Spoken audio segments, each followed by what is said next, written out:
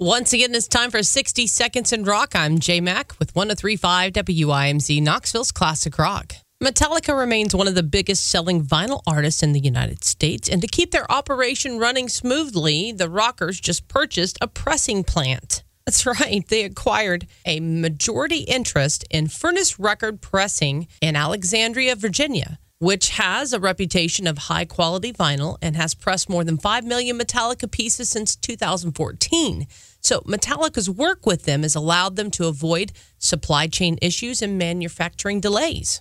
With this new purchase, you should see a hefty vinyl sales bump this year with the release of their upcoming 11th album, 72 Seasons, on April 14th.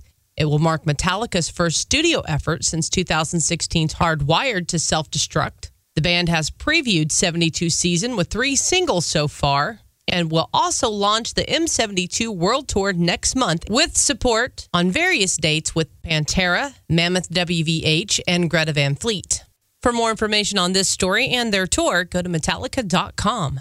And that, my friend, is your 60 Seconds in Rock. I'm J Mac on 103.5 WIMZ, Knoxville's Classic Rock.